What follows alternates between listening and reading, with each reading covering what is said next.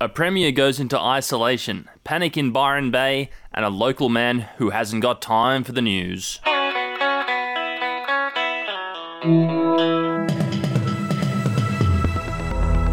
Hello, it's Wednesday the 11th of August and this is your Daily Batuta. My name's Wendell Hussey, I'm joined by Errol Parker and we're going to start off with a story from our nation's west. WA Premier Mark McGowan has gone into isolation after admitting he was in New South Wales back in 1968.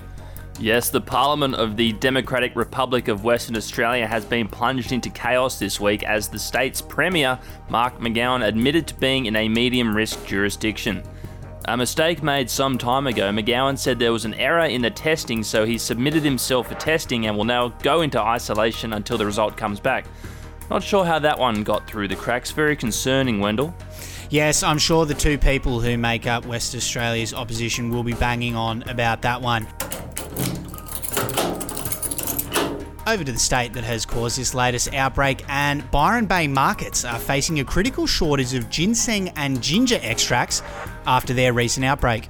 Yeah, with the Byron Shire and other parts of the Northern Shivers in lockdown, panic has reportedly set in across the region. Vendors at the famous Byron Bay markets have reported a critical shortage of things like ginseng, ginger, and turmeric.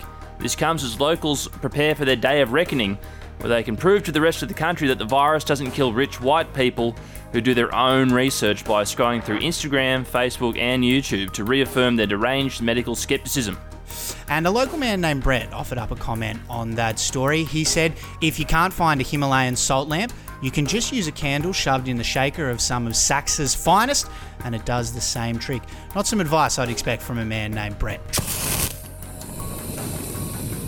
Now, news here in town, and a Hillsong mate has come out to say that he doesn't read the news, he reckons. Yeah, this story was written after footy training down at the local club. Rocco, a mate from footy, confirmed yesterday that he hasn't been keeping up with current events. The young back rower, who's a popular member of the club despite his religious disdain for the lifestyles of many of his teammates, said that these Brian Houston allegations were just, news to him, and it's probably all just made up. I guess if Clancy was able to escape Hillsong, then anyone can, Wendell. Yeah, interesting. Rocco did seem to pipe up a lot about Israel Folau a few months back, but yeah, curious, he reckons he doesn't read the news. Anyway, time for our quote of the day, and it is from Tasmanian Senator Jackie Lambie, who came out yesterday to talk about Labor voting with the government in regards to some transparency measures for JobKeeper payments. She said, every time the Prime Minister stares Labor down, they're always the first to blink. You're supposed to be in opposition. You guys have been doing this for 8 years. No wonder you're still there. Fucking oath, Jackie. Someone's got to do it.